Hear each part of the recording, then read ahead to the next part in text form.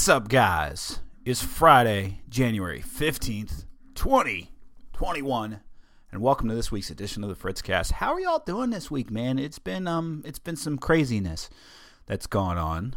Last week, if you joined us, we were interviewing John Ziegler, who does a host of things all over the internet, but John was a great guest, and last week's episode was one of the fastest growing episodes of Fritzcast that was ever made, ever sent. And I was big with the Libertarian crowd and interviewed candidates like Joe Jorgensen and Spike Cohen, but John Ziegler's was peak so far, because he's so non-partisan on the issues. I got a lot of messages about disagreements with John, for sure, and it totally cool. You can have disagreements all you want, but doesn't take away from the fact that he came on the show. We had great discussions about the Capitol, about Trump supporters, all that stuff. The Capitol, Trump supporters, COVID, all that. And in my striving to make a better Fritzcast this year, I'm going ham on guests. I'm trying to not every week have a guest, but almost every other week, at least twice a month. But if I can afford more, there's going to be more guests on Fritzcast, because I believe it drives better content. I believe conversations with people are better. I think it opens people to more information than just me being a Fritz echo chamber, if you will, of insanity. Because if you're listening to me, you're insane, clinically, probably.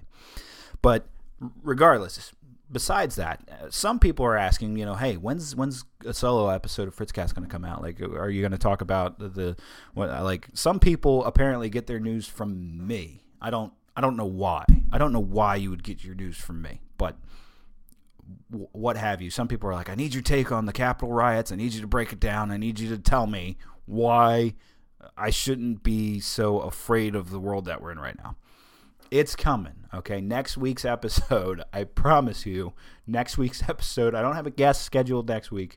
Next week's episode is going to be kind of a breakdown of some of the things that have happened over this past summer up through what happened at the Capitol on the 6th and what's happening right now with censorship and social media and all that jazz. That episode is coming. Be patient.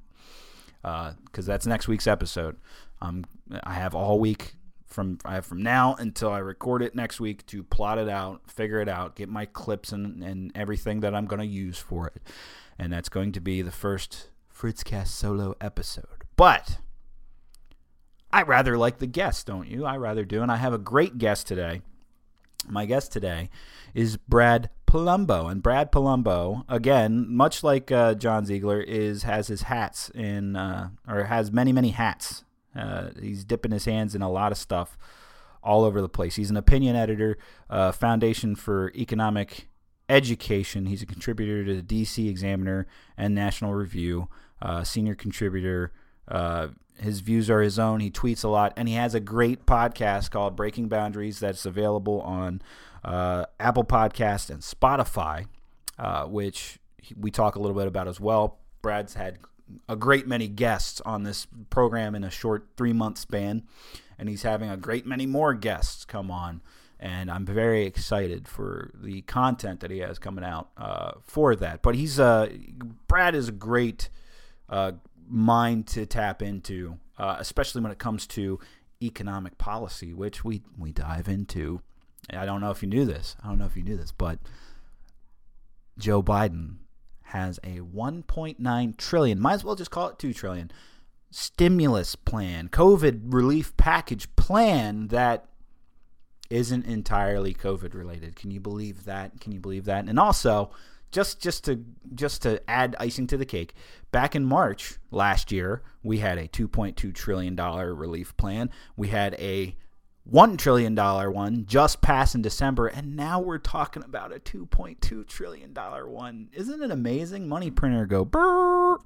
Anyway, Brad and I discuss a lot of topics, including his background, why his focus is on economics, his libertarian ideology, censorship, and COVID and economic relief plans and why we're in this crazy state that we're in. So rather than dragging this out and keeping you going off the edge or whatever, you're going to get my thoughts and opinions. You're going to get Fritz solo next week with a lot of things to unpack. But now, get ready, because it's time for our guest this week.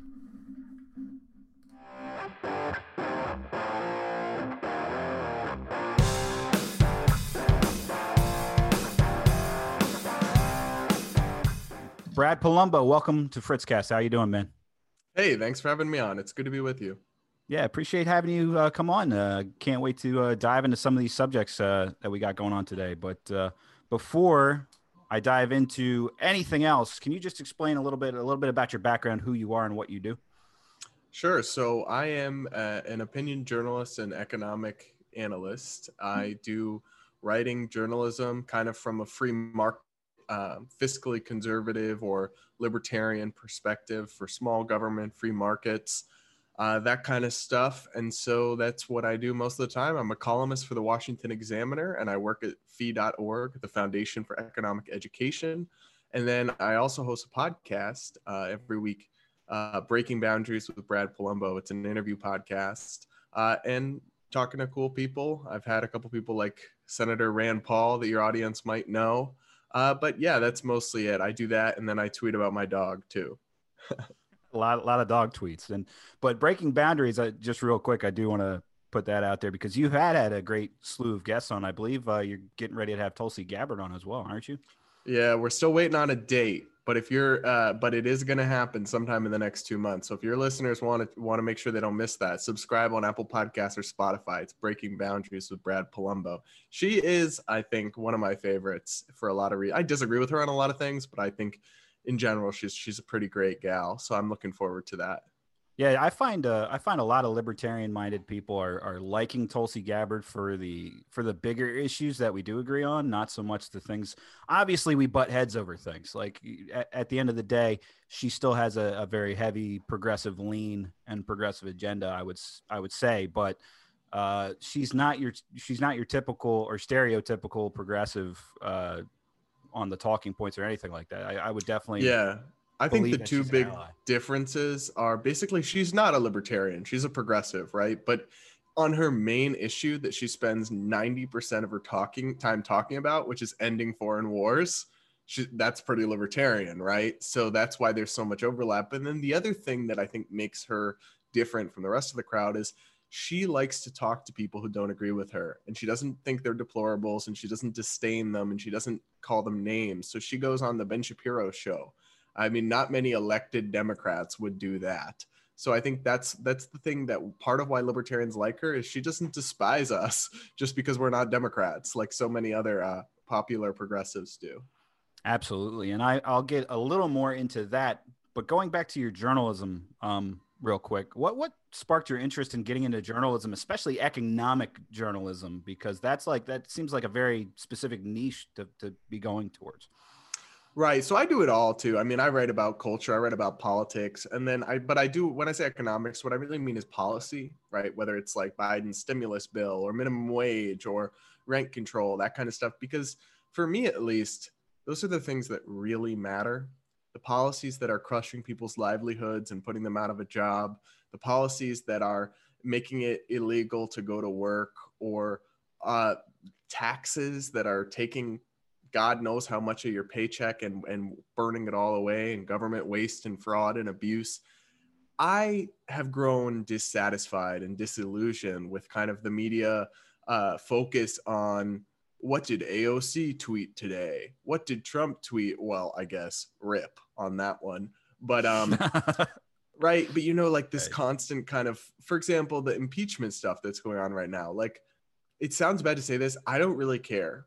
I I mean, it's all political partisans drama, and the Capitol stuff was bad. Yeah. But like, I think what is much more important actually, and will affect more people's lives, is not whether or not Trump is impeached or not, but whether or not Biden passes a $15 minimum wage nationwide and eliminates 4 million jobs. is it going to be, in the end of the day, much more impactful than kind of the partisan political stuff? So that's why I've been drawn in the last few years to the policy sphere. Well, yeah, and I would suggest that this isn't talked about enough. You just mentioned Biden's plan. Biden has put out a proposal for I think it's 1.9 trillion. You might as well just call it 2 trillion though. But for coronavirus relief, and that's on top of what we just had in December, which was like a $1 trillion bill, correct? And then the previous bill before that in last March was $2.2 trillion, was it not? Yeah. So basically, if Biden gets his wish list, and I almost feel bad calling it a COVID bill because it's pretty misleading to call it that. It's got all sorts of partisan goodies in there. It's basically a Trojan horse for like the Democratic liberal economic agenda. It's got a $15 minimum wage in there, for goodness sakes. What's that got to do with coronavirus? If anything, it will make things much worse in a recovery. So yeah, it would actually take the total spending. We've spent $3 trillion total. That's really, honestly, an incomprehensible sum.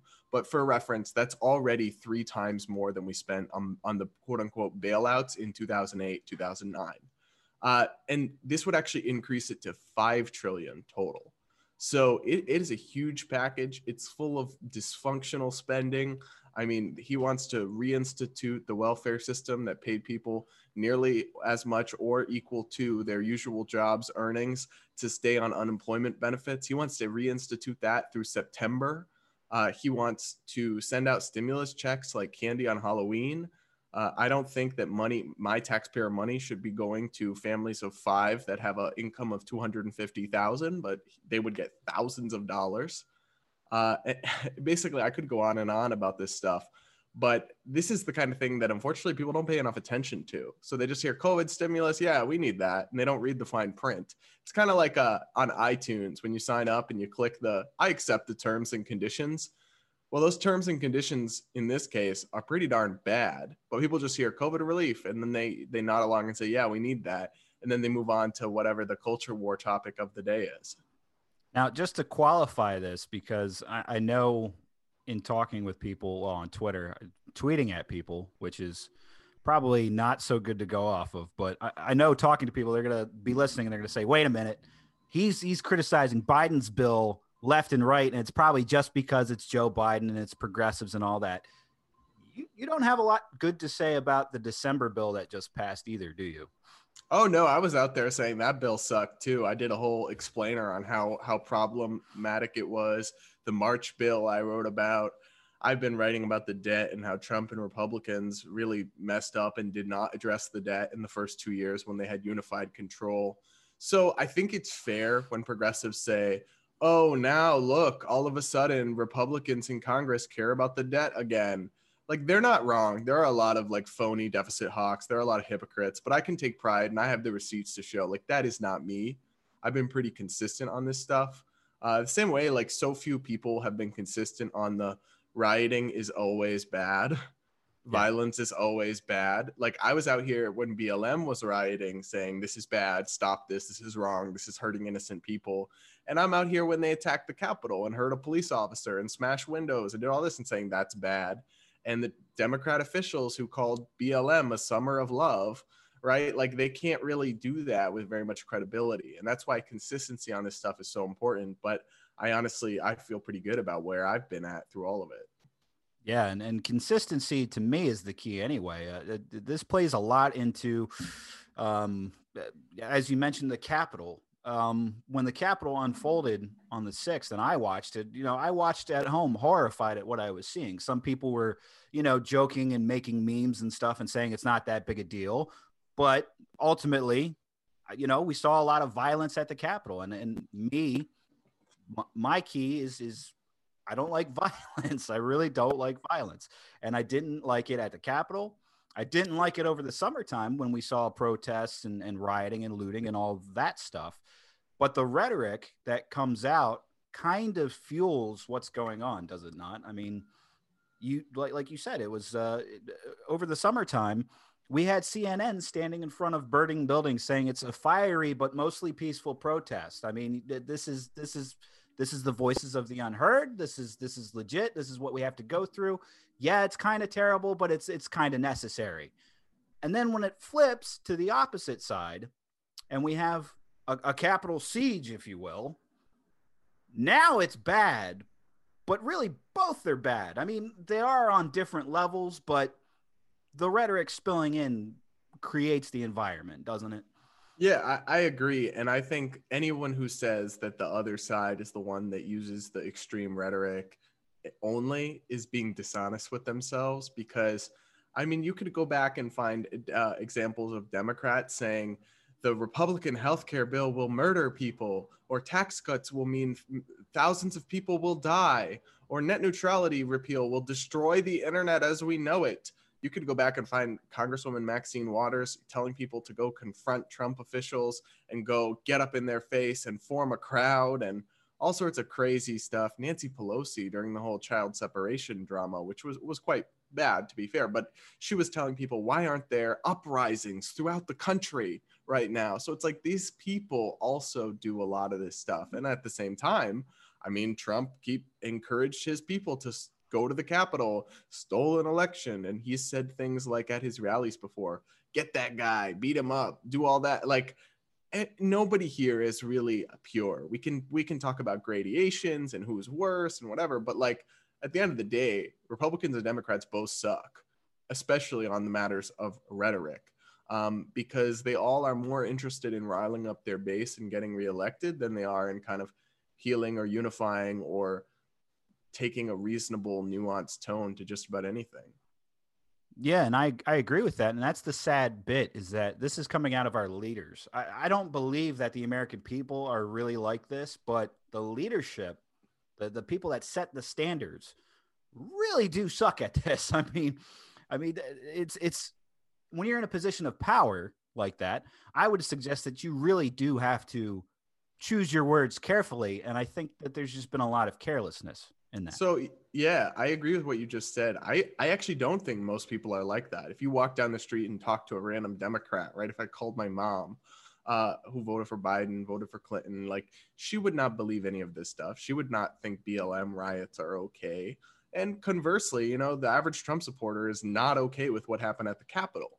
But what's happened increasingly is that both sides cater to the 10% that is most extreme of their base, right? Because of the way that primary elections work.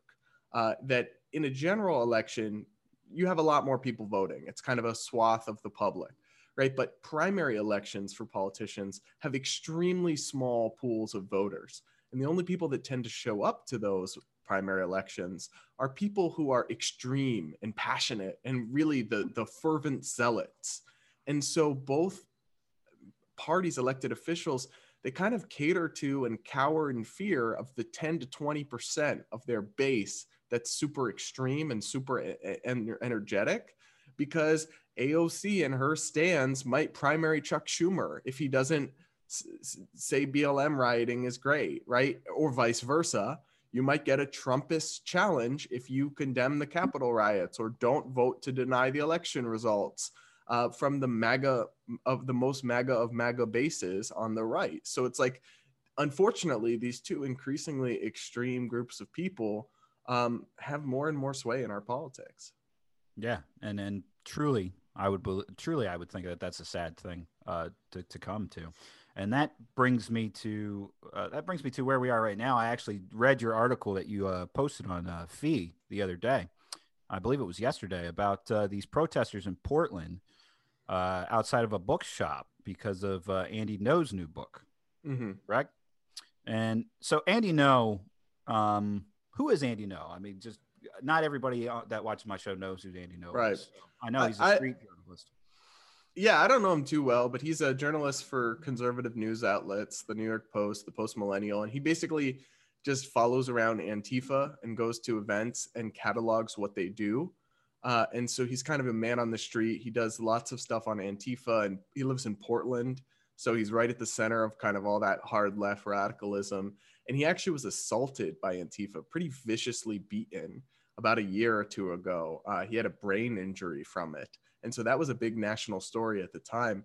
But anyway, he's this conservative journalist. He chronicles Antifa, and he has this new book out called Unmasked that exposes Antifa. I haven't even read the book, but here's why it caught my attention. Mobs descended on this Portland bookstore, demanding that they remove it from the catalog and stop selling it. Right? These are the supposed anti-fascists who are embracing the book burning of the Nazis, right? And that's what was so galling to me, that it's so alarming when people think that somehow they're the progressives when they're the ones trying to ban books. Yeah, yeah, and this is this not only plays into what was going on there. I mean, obviously, it's funny. It's always Portland for some reason. It's like that's where the 10% of the most extreme progressive people live. I don't know. Yeah, but we have that level or that example of censorship. They want this book not sold in the bookstore. The bookstores, they didn't put it on their physical shelves, from what I understand. It's still on their online catalog. And they have come out and said that we sell books from left to right, and there's ones that we agree with and love. There's ones that we loathe and we don't like at all. But this is what we're supposed to do as a bookstore. We provide the book. If you want to buy it, you buy it. If you don't buy it. Leave it on the shelf. But isn't it crazy that that's controversial now? It is controversial. And it's not just with this book either. There was something like 2 years ago or so where I remember a Twitter campaign. I don't remember some of the specific details, but it was over plates. It was over plates, and it said something about, stuff yourself until your belt bursts or something. And somebody was like, well, this is fat shaming. And they went on a Twitter campaign, and the company removed selling the plates, even though, like, what is there to be angered about? Like, if you don't like the plates, don't buy the plates. It didn't say go out and kill somebody on the plates. I could understand it maybe if it was that, but something as trivial as that, where I saw it, I got offended, I'm going to start an outrage mob and get it banned. That's scary territory. It is, because fundamentally it's always been left, right, kind of an American principle and idea that, I might hate what you have to say, but I'll die for your right to say it. Right. This idea that we seek to debate ideas rather than squash them was for a long time fundamental to who we are. But now you have this faction on the left that wants to stamp out dissent. These are the same people who, sometimes it's through the government, sometimes it's not. They're encouraging boycotts and corporations to erase people from the internet. And it's bizarre, because I think that there's this conceit when your response to, say, a prominent conservative like Andy Ngo or Ben Shapiro or someone like this is, we need to get him banned from Twitter, or we need to get his book banned from our stores. What you're essentially admitting is that you can't argue against him. You know that if he is allowed to speak and his arguments are allowed to flow, you will lose. There's something pretty galling in that. Like, you actually think your own ideas are too weak. Basically, you have to convince people. This is what they did in Fahrenheit 451. The famous book everyone read in high school, right? Where they had firemen who went around burning books. They wanted to control what people could think. So what they did is they took away the options. They burned all the books so they could control the information that people were able to receive. And then therefore they could control what people were able to think. And in doing so, any kind of totalitarian movement, left or right, that seeks to do that is essentially admitting that they can't win an argument. They know their ideas cannot withstand challenge in an open debate. And this is the same kind of thing you see when, like, conservatives say it should be illegal to burn the American flag, right? Well, I certainly would never ban the American flag myself. I love America, but it's people's speech right to do so if they want. And what you're saying, if you have to ban it, you're saying that you are incapable of arguing for patriotism, that your patriotism is so empty that it must be mandated on others through the law. And to me, that's a stunning indictment of your own case. Yeah, no, 100% it is. And then there is also just the argument of, take Trump, for example. Trump banned off of Twitter. Twitter comes out with their release saying why they did that. They've gone on and barred several other prominent people on Trump's side from the platform entirely. Parler lost its servers from Amazon and got pulled entirely.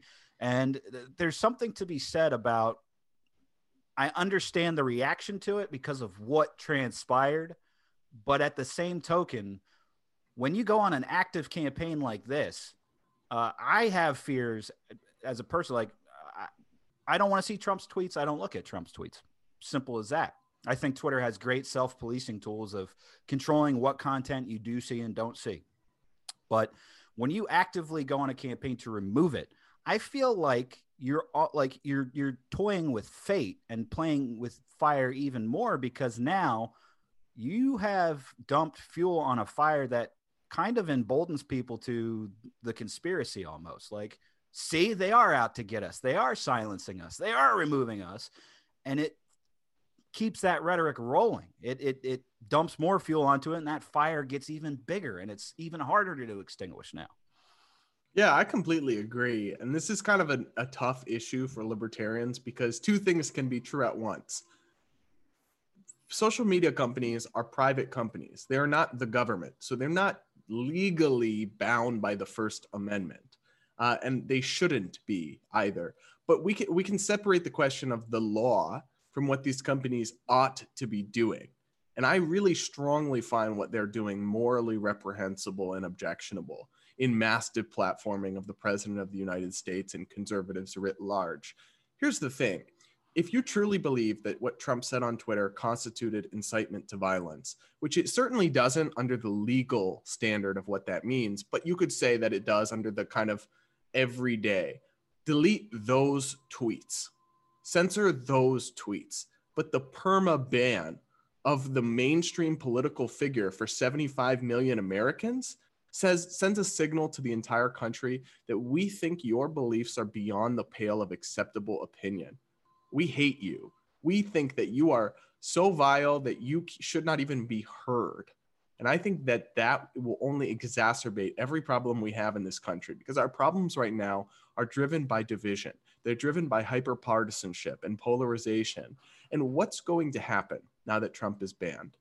His loyal, diehard base of 10 or 20 million people, or whatever it may be, is going to follow him to the edges of the internet, to Newsmax TV, or to Gab. I don't really know, right? Some new thing that will crop up, and they will be in this tiny far right echo chamber where they will have any exposure to fact checks, like at least on Twitter, right? If Trump tweets something, in the replies, there's thousands of people disagreeing, citing other sources, right? So anyone who looks at a Trump tweet is also going to see the other side, right?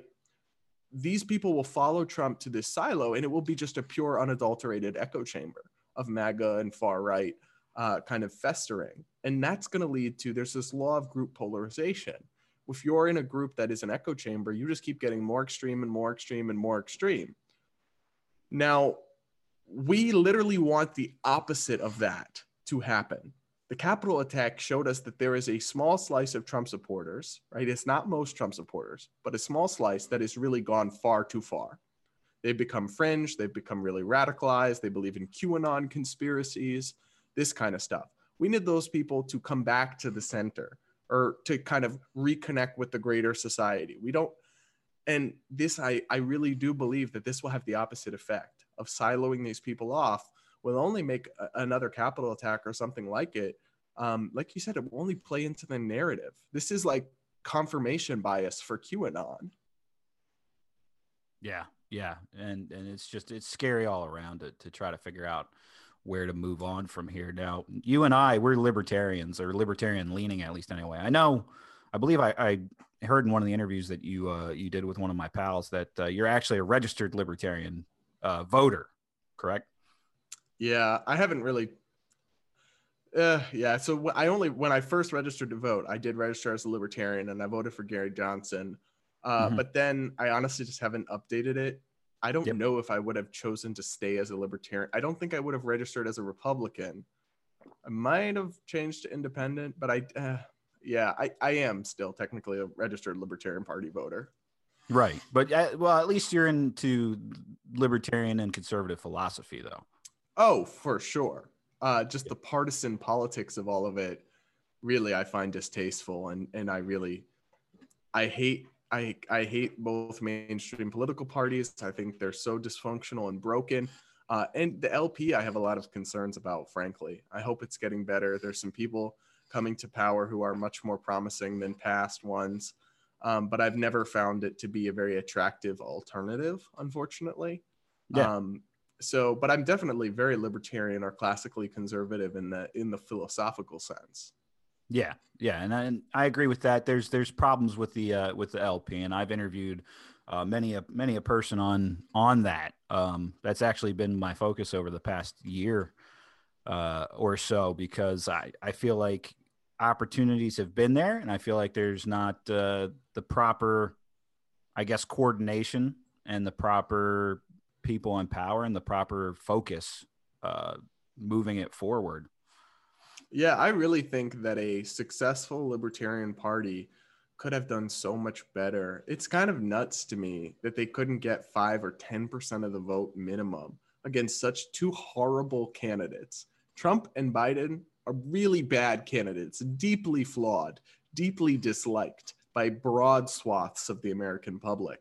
The libertarian message on a ton of issues, right? Whether it's criminal justice reform or drug decriminalization or gay marriage or literally cutting taxes, like it's bringing the troops home. These are popular messages that pull very highly with broad swaths of the public, including both parties' voters.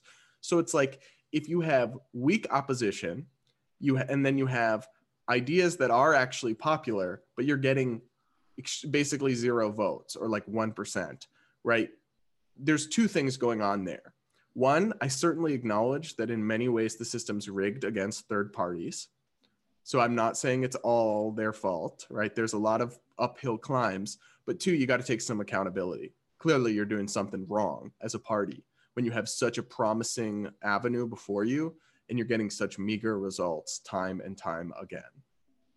Absolutely. And that makes me wonder, going forward, I think we're in for some really trying months ahead, and probably years, to be more accurate about it. Just because we're in such a divided and divisive state, and too many people, the rhetoric isn't swinging towards a more center-minded style of thinking. How do you think that we can broaden our appeal to those people and start kind of drowning out the more prominent voices that are fueling this thing, fueling the divide, fueling, the partisan play? How can we dive in and get people more away from that and strengthening the middle ground? So I actually think one of the problems is just name recognition and money. So, for example, Donald Trump, why did he win the Republican nomination and have such a head start? It's because the whole country already knew who Donald Trump was. People in politics that I talk to, they really can't state enough how important name recognition is, name ID. So I think the LP should never run a presidential candidate again who does not have existing levels of high name ID. Someone like Jo Jorgensen, you know what? She seems like a great lady. No one knew who she was before she ran for president. Even someone like Justin Amash, who has significantly high name recognition, still a lot of people don't know who he is, but he would at least have a huge head start compared to a total no-name candidate, right? But if you had somebody like Rand Paul, who most of the country probably knows who he is, or if you had somebody that was like a celebrity, right? If you got, I don't know, Matthew McConaughey or Dwayne The Rock Johnson, or I'm just pulling names out of my head, but somebody who has a bunch of money to self-fund a campaign and then a bunch of name recognition, because at the beginning, the hardest part is getting noticed. I really think that's the biggest hurdle, because if the Libertarian Party message and a more mainstream version of it could get out there, I think it would do really well. But the system is closed off to it. The media is largely closed off to it. And so you need somebody who can break that. Like if Trump had started out as a no-name candidate, the gatekeepers would have never let him in. But because he could self-fund his primary campaign in 2016, because he started with 90% name ID, no one could stop him. And I think that's what the LP needs in terms of national elections. Well, hopefully they can get something together and really start moving to make an impact. Hopefully that is what happens. Brad, I've had you for a little over a half hour now. Let's get ready to wrap this up. Where can people find you and your work online? The easiest way is check out my Twitter. It's Brad_Polumbo, Polumbo. Also made an Instagram recently for political stuff. That's just Brad Polumbo, Polumbo. Most importantly, definitely check out the podcast. I think if they like your show, and I know I do, they'll like mine too. It's Breaking Boundaries with Brad Polumbo on Apple Podcasts and Spotify.